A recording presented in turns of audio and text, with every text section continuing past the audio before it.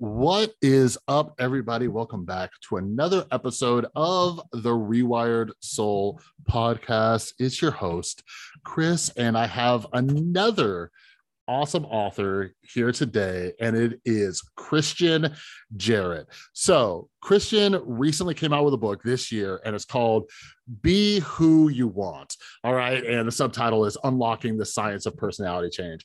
So, we'll kind of dive into this. Christian and I discuss it in this episode, but for a long time, I've been very skeptical of the quote unquote science around personality change, right? But at the same time, even though I'm skeptical because of some of the issues with like the Myers-Briggs test and all that, like, even though I'm like, okay, well, the science doesn't really, line up. And, there's a lot of very smart people who disagree with this. At the same time, I know that I have recovered from drugs and alcohol, and I'm a completely different person than I used to be, even my first 1, 2, 3 years sober. And I've even changed in the last 9 years. So I knew there was something there. So anyways, I grabbed a copy of Christian's book, heard a lot of people, talking about it leading up to its release. I read it. I'm like, all right. This dude, Christian, knows his stuff, and he looks into the science and he provides the data and all that. But yeah, it's interesting. And we touch on this in our conversation, but throughout this book, like, Christian cites so many different, studies and, personality tests and all that, but he doesn't mention the Myers-Briggs. And I actually asked him why not in this episode. But yeah, I was like, okay, I respect this dude, and this book is legit. And it actually gave me some answers about it. But, we also talk about, like, being an introvert versus an extrovert, how we can kind of manage that, because it does feel that sometimes, the world is kind of pushing us introverts towards being extroverted. But yeah, like, the best part about the book is that, so many people, and I've met people like this. I used to be someone like this, where, we think that we cannot change, that our personality is fixed. But as Christian shows in this book, the science says otherwise. So yeah, this is a fantastic book. I'm so glad we finally got to talk about it. So make sure you head down to the description below and check out this book from Christian Jarrett, and you can follow him over on Twitter as well. All that stuff's linked down in the description. And while you're down in the description, make sure you're following me on Instagram and Twitter as well, at The Rewired Soul, so you don't miss any upcoming episodes. And I just love talking with all of you. And by the way, if you're new, do me a favor, make me a promise. If you enjoy this episode, all right, you're gonna subscribe to it. All right, you're gonna subscribe to the Rewired Soul podcast. All right, but yeah, I'm pretty sure you're gonna love it. So without further ado, here's my conversation with Christian Jarrett about his new book, Be Who You Want.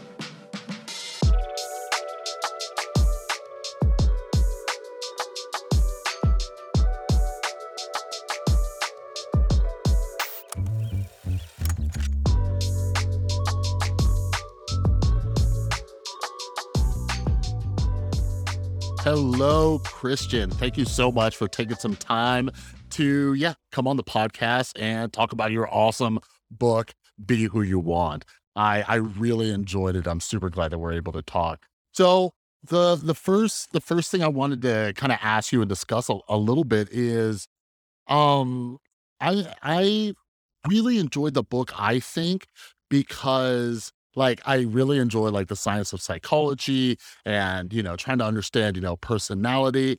And one of the reasons is because I've personally experienced it. I was, a drug addict for a long, long time.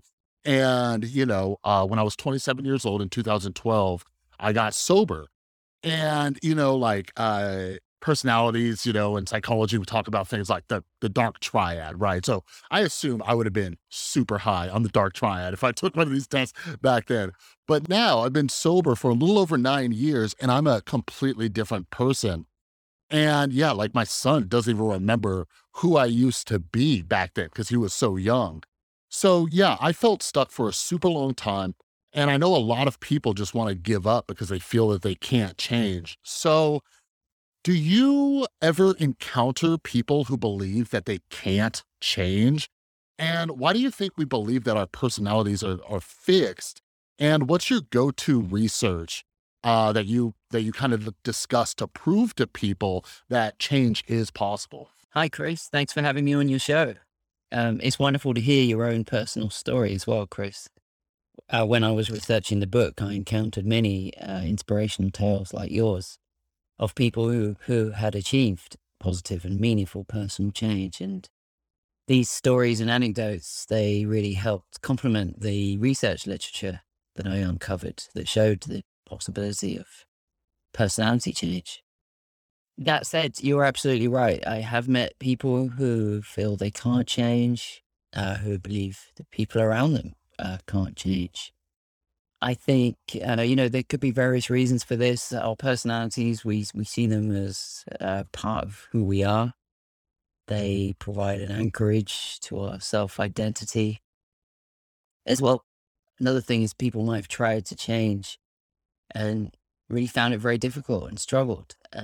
We know from the research literature around addiction, for example, just how hard it is for people sometimes to achieve meaningful change. So people might have tried and struggled, and that could have fed into their beliefs. Another thing is psychology itself has had this kind of battle going on for decades between the so-called situationists, who believe our behavior is influenced much more by the situations we're in from moment to moment than it is by our traits. And then you have the personality trait theorists making the opposite case, that personality is a meaningful, useful construct, and that our personalities shape our behavior from moment to moment.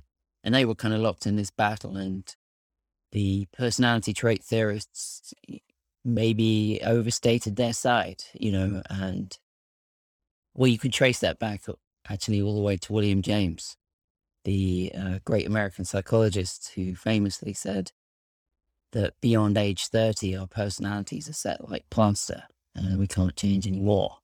So some of these kind of arguments and debates would have fed through into folk theories around personality, and, might have led people to believe that the whole, almost by definition, personality is something that you can't change.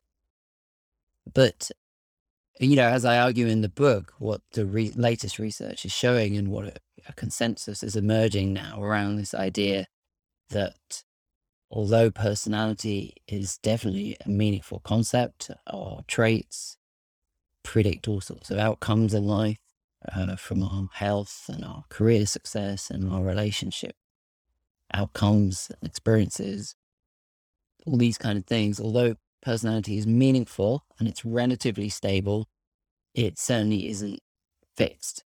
There is the potential for change. So, I like a quote from the personality psychologist, Samin Bazir. She summed it up by saying, when it comes to personality, there is plenty we can hold on to and plenty that we can change. And I think that's, kind of a nice balance of the reality. When it comes to, you ask about, the best evidence, or my turn to evidence, I suppose, some of the most convincing evidence to me is these longitudinal studies that have emerged over recent years that have tracked the same cohort of people over decades. And there was a Scottish study, for example, that comes to mind that covered, I don't know, I think it might have been about 63-year stretch. And they had personality data on the same people from when they were teenagers, and then, when they were much older, in their 70s, I think. And they actually found, they compared the personality trait scores across all those decades, and they found actually virtually no correlation between the two. The amount of change was huge in these personality test scores. And there have been other studies, similar ones, that have followed the same individuals over decades, finding again considerable, significant personality change. So, and then complementing those kind of studies, I suppose my turn to evidence as well is, I don't think we should entirely dismiss anecdotal accounts and people's memoirs, and I included a lot of those in my book as well. These stories of people's lives who, where people have completely changed their personalities from one part of their life to another. Yeah, that totally makes sense. And something I was thinking about as you were discussing that was that I've worked with people. I worked in a treatment center for a while, and I've had friends and all that where we have these discussions, and people think that they can't change, right? And something I often say, like a great example is like we're different than we were obviously like when we were 5 years old, right? But as you mentioned, there's this idea that still sits around that in our 30s, like it's pretty much set in stone. But again, I look to my own experience. Like I try to think scientifically about just even my own experiences, right? So, for example, my if my mind tells me, "Oh, your personality's fixed, you can't change," all that stuff. Well, like 2019, major event for me, right? And 2020, for example, I'm sure a lot of people can look back in their experience during COVID. Well, anyways, looking back at that or a major life event in recent years and just say, have I changed? How have I changed? Right? Like I feel like I've grown and changed quite a bit. And especially because I read so many books, I feel like that's helped me change. So I look towards evidence that disproves these ideas personally. But yeah, like you mentioned, I love that they have these studies, these longitudinal studies where they track people over years and they can see these personality changes. Um, so one of the first books that I actually read on personality was Susan Cain's awesome book, Quiet. And she discusses the benefits of being an introvert. So in your book, you discuss introversion and extroversion as well. And you explain how sometimes our personality is situational, right? You talk about that in the book and you mentioned it, a minute ago, right?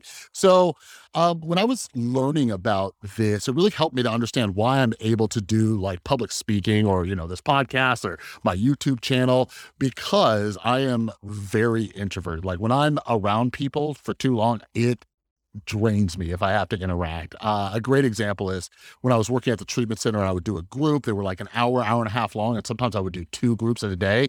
And it felt like someone just sucked the life force out of me. But anyways, in Susan Cain's book, she has this theory that our culture kind of glorifies extroversion, and everything, from school to jobs to like trainings and all that is kind of pushing people to be more outgoing.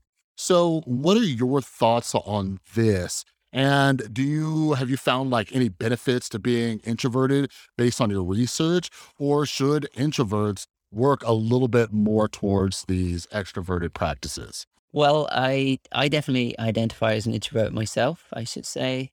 And I loved Susan Cain's book too. I mean, it was amazing. And I should say, I don't think there's anything wrong with being an introvert. As Susan Cain argued, introverts, strong introverts as well, that have huge strengths. Uh, but what I touch on in my book quite a lot is this idea that you can increase your extroversion if you want to. There are ways to do that. There are strategies, and with enough persistence, you can. And the reason you might want to do that, well, if you feel your introvert tendencies are holding you back uh, in your career or other goals you might have, it might be, in your social life, in your relationships, even being, I don't know, something like being a better parent. You might find, it's a challenge if you have strong introverted tendencies. So that's one reason for trying to become more extroverted, would be because you feel your introverted tendencies are frustrating you in some way. I was also inspired somewhat by a whole series of studies that have now come out that have shown we all, whether introverted or not, tend to be happier or be in better mood, a better, more positive mood when we're acting more extroverted than normal. And in a way that makes sense because, we're all human. Social contact is important for all, for nearly everyone. There might be some rare exceptions, loners who genuinely prefer to be on their own all the time. But, introverts most introverts also enjoy relationships and gain a lot from them. And so uh, acting more extroverted, it's not really that much of a surprise that it's being correlated with greater happiness. We also know extroverts, across their lives do tend to be happier. They tend to be more optimistic. And so, there is a case for, you don't have to completely transform yourself, from one extreme to the other, but there's a case to be made for tweaking your personality to be a little further along the spectrum towards extroversion, if you want to. And I should say as well, there are even new findings coming out, challenging this idea that, well, the difference between introverts and extroverts is that introverts are exhausted by socializing, whereas extroverts find it energizing. That there was a study came out that showed extroverts too find it tiring. They enjoy it, but they find it tiring as well. And I found that empowering in a way because, it's not like there's something wrong with you as an introvert if you find it tiring after you've been with your friends for the afternoon or been to a party. We all find it tiring, whether we're introvert, extrovert, or whatever. The important thing is, to know that there are ways you can change your traits, including the introversion, extroversion trait dimension, if you want to, if you feel it will be beneficial to you and help you achieve what matters to you in life. That is actually super interesting. And yeah, now I'm curious about, these kind of new studies and finding that extroverts get kind of exhausted as well. But I love how, how you put that. Looking at, our situation, right? So like when it comes to a job and things like that, like for example, I for a long time worked in like sales. It was very client facing and all that. And I think part of it, aside from like having like social anxiety, part of it was I was just, burnt out, just having to, act extroverted all day long. You know what I mean? So I've personally kind of just, since then, found jobs where it's not as client facing, you know what I mean? Or, interact. But, like right now, for example, during my day job, we have a very small team, right? There's like, I think less than 10 of us. And yeah, so it's not like crazy huge. And, there's not a ton of talking, especially since the pandemic and we're all working from home. But anyways, I'm glad that you touched on that too. We are social creatures. And, two things I've learned, like just, being somebody who's all about mental health and reading so many books on mental health is, the two things are get good sleep and don't isolate, right? Like those are like two very simple things you can do for your mental health. So yeah, like it's good not to isolate and just be completely alone, even if it's just hanging out with friends and all that kind of stuff, And something that I've tried to do, it's been different, the last year and a half since the pandemic, but like force myself to go out and, do these kind of like activities with large groups of people and stuff like that, whether it was just to, be there for a friend and their birthday party rather than like making an excuse and not going and all that. Because just personally, just this is me, just like, it's not always about me. And sometimes it's like, okay, go out, and if you need to, like, or if I need to, I set like a certain time frame, like I'll be there until this time, but I do it. And that's how I get my fill of going out. But yeah, so as let's talk about the Myers-Briggs for a second. So there's been a lot of like skepticism and criticisms around the Myers-Briggs, right? And even the whole science of personality. So I was kind of surprised. Like in your book, you don't really touch on the Myers-Briggs test. And I was kind of curious. So earlier, I was mentioning that I've changed over the years and I've experienced this, but at the same time, I also try to look at different research with skepticism. So I guess my question to you is, what's the best evidence of the science behind personality change? And is there a reason that the Myers-Briggs gets a bit more criticism than some of these other personality tests? Yeah, criticism of the Myers-Briggs personality test. You're absolutely right. I don't cover this test in my book. I think it was. I did have a section on it in an earlier draft of the book that we cut out later on. My book is very much grounded in the Big Five trait theory as well as the dark triad. The Myers-Briggs, I think it receives a lot of criticism more than other approaches to personality because, as I'm sure you're aware of its history. So it was developed by a mother and daughter team who didn't have any professional training in psychology. It was very much rooted in the purpose of finding a fit between individuals and occupations. And its whole ethos really is that we have each of us a distinct personality type, one of 16, and we're stuck with that type, it's fixed. And that to be happy and for the world to work well, each person needs to be in an occupation that fits their type. So it's in a way, it's a very constraining and limiting approach, that it runs totally counter to the thesis of my book. It's criticized more than most because it's considered by scientific personality psychologists to lack reliability and validity. So the reliability of a test is how much, if you take it on one occasion, how much you will get the same or similar result when you take it on another occasion. And the Myers-Briggs is considered to be unreliable. Take the test twice, even in close succession, and you will get a different answer. It will give you a different answer, a different reading. And validity is how much a test measures what it purports to be measuring. And again, the Myers-Briggs is considered to lack validity, which is not surprising because it's not grounded in sound personality theory. So that's the problem with it. You're only going to get out from it, or what you do get out from the test is going to be bogus, as critics would say, because it's not rooted in sound personality theory. You ask about the best evidence for personality change, which, as I say, would actually, contradicts the Myers-Briggs take on things, because the Myers-Briggs test and approach sees personality types as fixed. Well, the best evidence for personality change, I would say, is, the lifespan type research I mentioned before, where the same cohorts of people have been followed over decades.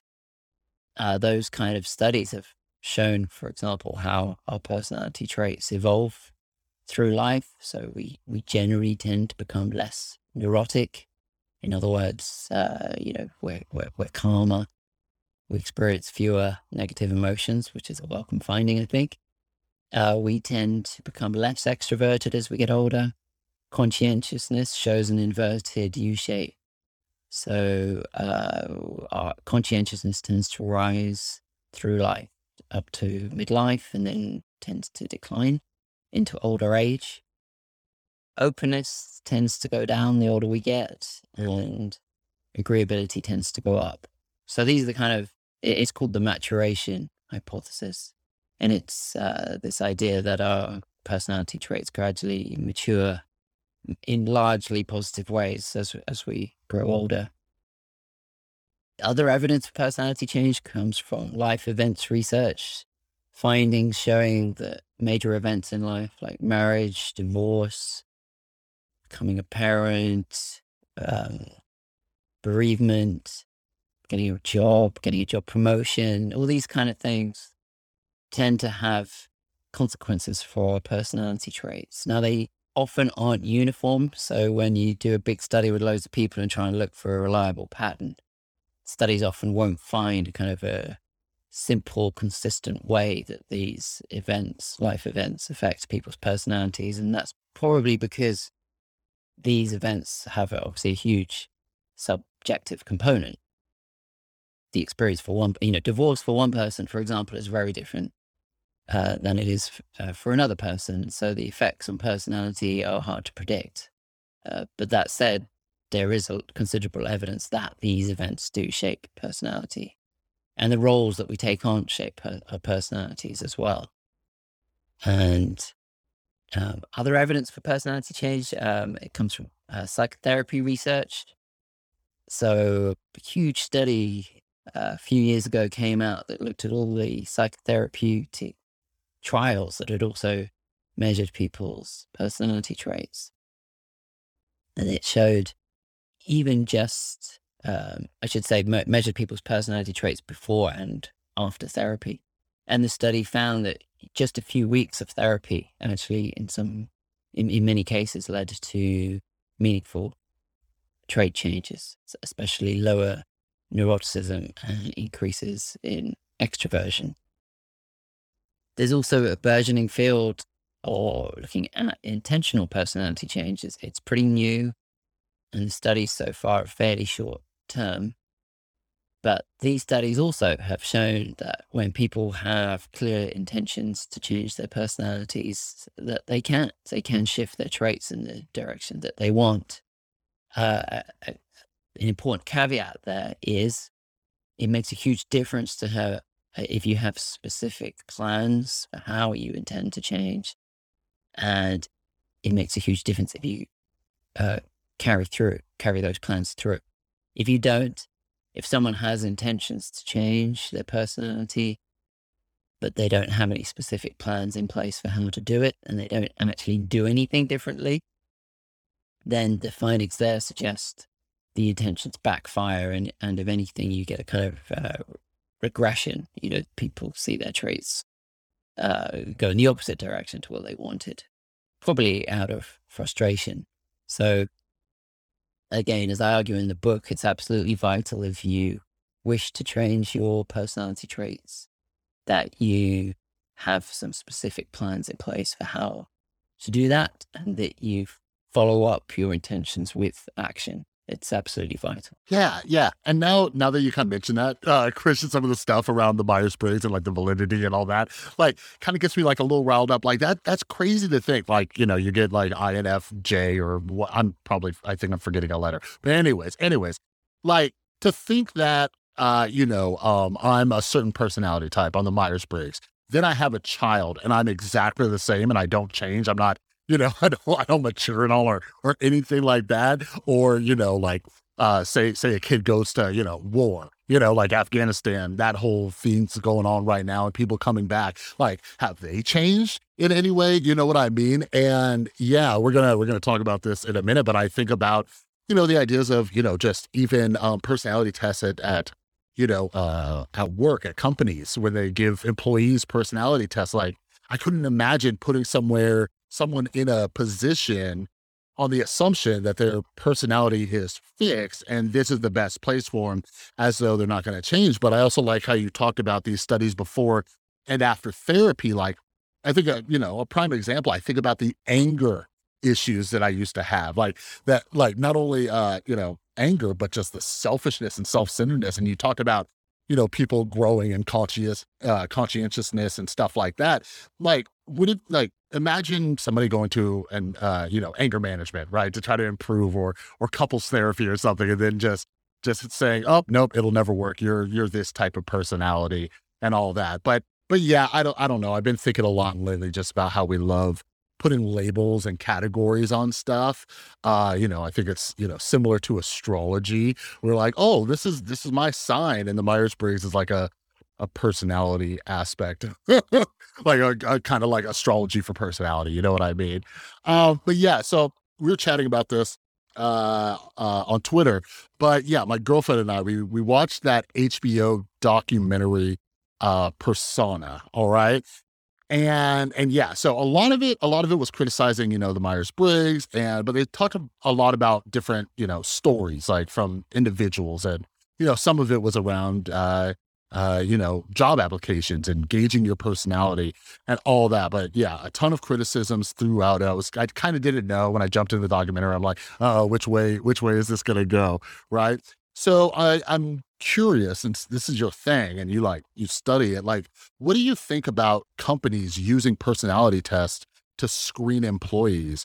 Like, if the research shows that, personalities can change, should any of us be judging people like based on their current personality? And I guess that even goes, beyond just companies screening for that during the application process.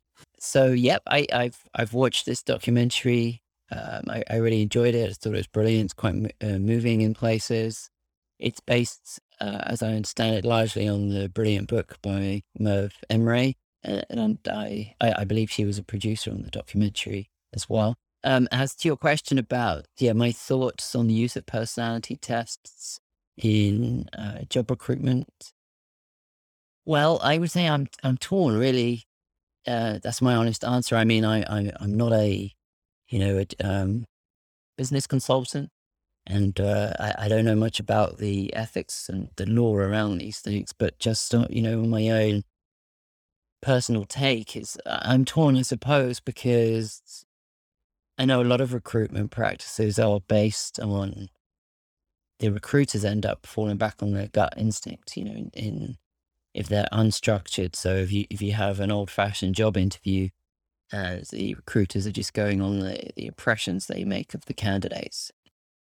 Obviously, if you follow a kind of an unstructured, unscientific approach like that, bias is potentially such a huge issue. The recruiters are going to be more likely to make decisions based on the visible markers of the candidate, whether age, gender, ethnicity, and just even whether there's any rapport or things like that. And I suppose that seems unfair to me, really. Well, obviously the prejudice is unfair. So if we can make recruitment more systematic and scientific, that, I can see value in that. And personality tests could potentially help towards that. But having said that, as the documentary, Persona documentary shows so effectively, obviously all sorts of other issues then, unfortunately, can come into play using personality tests, especially if the tests are used as a cunning way to measure other things, which is one of the things the documentary covers. The idea, for example, that you can use personality tests to detect mental health problems, for example, and then filter out candidates who have mental health problems, which from the documentary I know is illegal in states anyway. So there are other issues, arising that way. I can see that. Obviously, that's completely unfair. The other thing is, if you're going to use personality tests in recruitment, it's imperative, they must be grounded in respected and established scientific theory, personality science, and scientific theory, which, as I mentioned earlier, the Myers-Briggs is not. And there are many other personality tests which are not, which occupational recruiters are using. So it needs to be done scientifically. It needs to be done carefully and sensitively, and not, as a cunning, deceptive way to measure other things, And you're right to an extent, the idea of using personality tests in recruitment does contradict the thesis of my book, because our personalities are not fixed and we can't change them. So I was thinking about that, maybe one way recruiters could be respectful of people's capability of change would be to ask them. They could measure their personalities as they are now, but perhaps they could also ask them about the person that they aspire to be. What kind of person are you striving to be? And maybe that could bring in an element of potential into recruitment, which would be fairer than judging people as if they're of a fixed type. Let me tell you, Christian, I love how you ended that answer, right? Like, if they were going to do that, asking who they aspire to be, and it seems like a cliche question, but I think that'd be, an interesting type deal, and it helps with, like, motivation for growth, right? Like, if I got hired and they're like, hey, what are your goals, where do you hope to be? And then, like, on my annual review, if we looked at it and it's like, oh, did you accomplish this, or whatever, because I know a lot of us, we work better when we have some kind of goal out there. But yeah, then employers could also see the change and how people grow. But yeah, as the documentary discussed, I hope everybody, if you're interested in this personality stuff, you go check it out. It's called Persona, and it's on HBO Max. But I think you also brought up a great point. Like, even if we eliminated the personality test, there's so many different biases and, advantages and stuff like that. I've been talking a lot about our just education system lately. And, for example, one of the main ways that, people get a job is because they know somebody, you get referred to the job, right? And it's about the connections you make and stuff like that. And that has nothing to do with personality, but it is, this kind of form of a bias, right? But also, there was this one book I was reading, it was called Pedigree, and it was all about what happens to like Ivy League kids after they graduate college and they're going out to try to work on Wall Street or these, Fortune 500 companies and all that. And it was discussing, there were all these, stories about how so much of it was based on, who they know, what their hobbies were.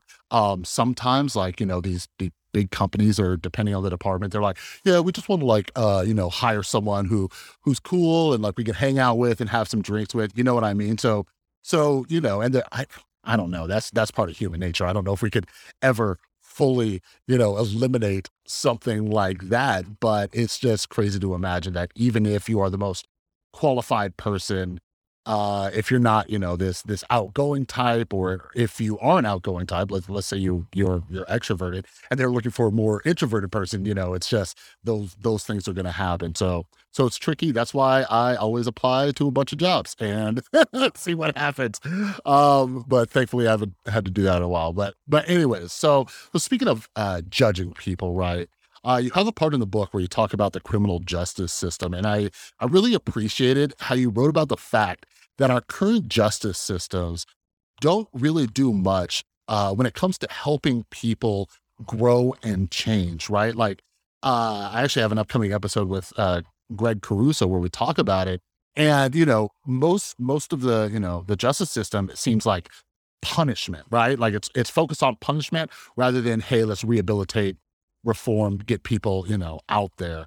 But yeah, a lot of people, they're still judged harshly after release, right? Like that's another thing that comes up in, applying for jobs. And I can go about that all day where, people stay stuck in this cycle because they want to go leave and they want to do good and they, want to try and stuff like that. But because of something that happened in their past and this idea that people can't change, it could stop them from getting, a decent job. So anyways, I guess my question is, do you think a lack of understanding about, some of the science behind personality change makes it difficult for people to like forgive those who have done jail time? And if it was up to you, Christian, how would the criminal justice system do a little bit better job of rehabilitating people to encourage positive change? Yeah, absolutely. I would say misunderstandings about personality are making life harder for people who are in or uh, have been in prison. It's all the research on personality change is showing that personality is going to be changed by going to prison, and that we should be a lot more mindful of that. We should have a focus on rehabilitation rather than punishment. And there are some early findings coming out suggesting, unfortunately, that the culture within prisons and harsh, long prison sentences are likely to be shaping inmates' personality traits in a bad way, in an unhelpful way. Psychologists talk about prisonization or post-incarceration syndrome. They refer to these kind of phenomena of how inmates are changed by the experience. And the research suggests people come out, from prison finding it extremely hard to trust others, because of how the culture they've had to cope with in prison. They talk about having an emotional numbing as well. So in trait terms, you can see this very much as reductions in trait agreeability, which is far from ideal for a person coming out of prison and trying to fit back into society and build their lives again. So I think we need to be much more mindful of that as a society and be more well, realize that by being focused on being punitive, that it's going to backfire anyway, because it's not going to be good for society like people who have committed crimes to then put them through a prison situation that harms their personalities, so that they're more likely to commit crime on release. It makes much more sense to try and create a culture in prison, or that's if prison is absolutely necessary, create a culture that will have a beneficial impact on inmates' personalities. And our understanding of how to do that is growing. So, the policymakers could start to draw on the personality change literature to inform prison regimes and sentencing. There are some findings coming out that offer hope. There was a Swedish study that found inmates, after some months in prison, had it actually increased conscientiousness, which does fit with some of what we know about, for example, how positive job experiences can increase people's conscientiousness. And those same kind of principles could be applied in prison. In that Swedish study, in Sweden, they do have a much more of a focus on rehab than in America. But studies like that show there is hope for how the prison experience could be used in a more positive way. And I mean, your question about this reminded me actually of how many of the case studies that I feature in my book, the positive case studies of people who have achieved positive personality change, are people who did have a criminal background and all spent time in prison. People like Nedim Yazat, who was a Danish gang leader turned youth mentor, or Katra Corbett, who was a petty drug dealer and turned ultra runner. She's one of the few people in the world who has run 100 miles or 100 times. Or Majid Nawaz, who was a terrorist sympathizer, and he's now a peace campaigner. So, it's worth remembering, people's ability to reform and rehabilitate and change their personalities for the better, and to think of that when we're judging criminals and deciding how to punish criminals. Remember that capability for positive change and the importance of rehab. Yeah, and I'm glad you brought up that that first part. That wasn't even something I thought of as I was asking that question. But yeah, going to prison can change you for the worse too, right? Like in certain prisons, like you got to learn how to adapt and how to survive and all of that. And you're around people, and I've been just recently diving into more and more books on the justice system, and just stories of our just insanely high prison rates, people getting arrested for minor crimes, getting put in prison and having to stay there while they wait for their hearing because they can't post bail because they're broke, and and even wrongful convictions, right? There's so many people landing in the system who don't deserve to be there, right? So we're talking about plenty of people who might be a good person, decent person, right? And then we toss them into the situation where they have to become the person that they never were to begin with these other people who should be, rehabilitated and, all that. But yeah, I couldn't have said it better than myself. It's something that I've been really passionate about, just believing that people can grow and change. I think there are very, very, very rare instances where that's not the case. But as someone who got sober and has completely changed, and as someone who has I currently know many, many other addicts and alcoholics who have stayed sober, and they are just completely different people. Like the guys from my sober living, when we got sober in 2012, there's a handful of us who are still sober, and I've seen the growth and change, in all of us. But yeah, so Christian, I got one more question for you before I let you go. And I wanted to talk about like speaking of prisons, I wanted to talk about the fun subject of psychopaths. All right. So in your book, you reference some of the work from Kevin Dutton and his book on psychopaths. I absolutely love that book, and his new book is awesome too.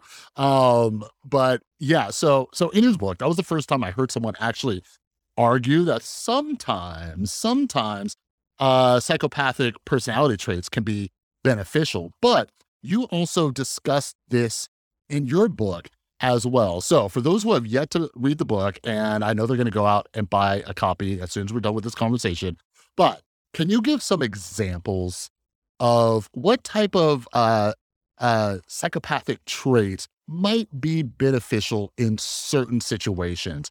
And with these beneficial traits, do you think there are some misconceptions or stigma around people who have some of these personality traits? Well, there's growing recognition of something researchers call successful psychopaths. So these are people in life who, be they chief executive officers or top surgeons or special forces operatives, who actually score highly on some aspects of psychopathy, especially the subtrait known as fearless dominance. And it does have obvious advantages. So I should say the successful psychopaths, they score highly on fearless dominance, but they don't have the criminality in their backgrounds. So it's as if they found other outlets for their daring do and this incredible fearless dominance is a little bit like having incredibly low neuroticism. So these are people, as Kevin Dutton puts it, I think in his book, these are people who it's as if they have ice running through their veins. So that's why they make such fantastic special forces team members, or you can imagine even doing something like surgery. It takes incredible calm and focus. Nerves would be far from ideal when you're holding a scalpel over someone's body. So yeah, and even political leaders, some of the most successful, so some of the more successful US presidents, personality psychologists have rated their personalities retrospectively, and they think they scored highly on this psychopathy subtrait of fearless dominance. And then I should say as well, the capacity for change comes into play here as well. So increasing evidence suggests that people who score highly on psychopathy, they too can learn to change for the better. There's an approach called cognitive remediation training. So people scoring highly in psychopathy can be taught through practice to pay more attention to other people's feelings and emotions, to be more empathic, in other words. So it's not that psychopaths are incapable. It's that they, by their nature, they don't pay much attention to other people's feelings and emotions. But it's within their power to do so, and they can learn to. So again, it's this positive message of change. And as well, there's other findings suggest, many psychopaths, they have this, another aspect of it is it's a bit like extreme extroversion. And so they're drawn to risk and reward. And, if people with these kind of personalities can be steered towards positive outlets for their traits, it's another way to kind of change them in a constructive and beneficial way, like towards heroism, for example, and away from criminality, because they've got that drive there for risk taking and that lack of fear, which you can imagine in certain situations or cultures or given a certain upbringing could lead them toward criminality. But if people like this with these trait profiles can be taught more empathy, but B, steered towards expressing their traits in a positive, constructive way, then there's a chance for them to have better lives and for society to benefit from people with their kind of personalities rather than suffer the consequences of them going into criminality. Yeah, and both your book and Kevin Dunn's book. I also read another one. Can't remember the book off the top of my head. But that book, it was about this dude. I think it was a neuroscientist or brain surgeon, something to do with the brain, and he finds out that he has psychopathic traits, right? And then it all starts clicking and making sense. But anyways, what I learned from your book and Kevin Dunn's book is that sometimes you want that, right? Like, for example, I think the best example out there is, would you want a highly, someone who's always empathetic, to be your surgeon, right? Like constantly high in empathy, right? Like they couldn't cut you open without feeling terrible, and how would they do the surgery, so there's some flexibility with it too.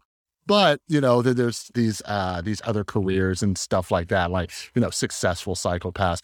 And that's interesting too. You talked about, they have certain therapies for psychopaths. And I think, as you were talking that too, I'm like, I hope people understand the difference between psychopaths and sociopaths, because sometimes people use those interchangeably and stuff. But that's really interesting that, if people want to, they can work on the change. Like that guy who wrote the book I was just talking about, he's a mostly good dude, right? His family and friends, when he figured this out, they're like, yeah, you could be pretty selfish, self-centered, or just me, and talk about different instances. But, he can recognize them, and he does care about people and all of that. But anyways, I love the book, and I'm so glad that we were able to, have you come on and chat about it. So yeah, thank you so much, Christian. So, well, thank you very much, Chris. It was a pleasure to appear on your show, and take care. Speak soon. All right. That was my conversation with Christian. And I hope you all, enjoyed that and you learned something. Yeah. So like we kind of discussed, the Myers-Briggs isn't really a scientifically valid personality test, even though people love using it. But there is a lot of science around the fact that we can change. All right. And I, as somebody who's constantly working on my mental health, that's something that I always have to remember, because like I said, I was stuck for a very long time thinking I couldn't change. So yeah, make sure you check out the description below. Make sure you are following Christian and grab a copy of his book, Be Who You Want. It's awesome. And yeah, I think, this is one that I listened to the audio format. So it's available in the audio format as well. All right. But huge thanks to Christian. And yeah, before I let you go, while you're down in the description, make sure you are following me over on Instagram and Twitter at The Rewired Soul. And we made a deal before this episode that if you enjoyed it and you're not yet, make sure you're following or subscribed to the podcast. And if you already are, go find a friend, tell them to follow and subscribe. All right. But yeah, if you want another way to, completely support the podcast for free, a great thing to do is head over to Apple Podcasts, leave a rating, leave a review. And yeah, like I said, I was being serious, sharing this podcast with a friend, it really helps out. It shows the algorithms oh, people like this, boom, shares it a bit more. All right. But some other ways that you can help support the podcast and my insane reading habit. There's some links down below. You can head to therewiredsoul.com. I've self-published some books on, mental health. I even have a book called Hope. And it's my personal story. So I kind of tell the story of how I changed in my early years of, sobriety and all that. But yeah, there's also a link if you want to become a patron. And there's also an affiliate link for BetterHelp online therapy. So yeah, something I mentioned, in this podcast is 2019. It was a huge shakeup in my life. And I can see, I can reflect and see how I've changed since then. And a lot of it was because during that difficult time, I was using BetterHelp online therapy and working with an awesome therapist. So if you are interested in working with a licensed therapist from your state, and it's affordable and it's online from the comfort of your own home or wherever you want to be, check out that affiliate link down below for BetterHelp online therapy. All right. So another huge thank you to Christian for taking the time to come on. And thank you, everybody who has made it this far and listened to the whole episode. I hope you enjoyed it. And aside from having an amazing rest of your day, make sure that you come back tomorrow, because I have another new episode, and we're going to be talking about the fun subject of lies. All right. So, yeah, have a great rest of your day, and I'll see you next time.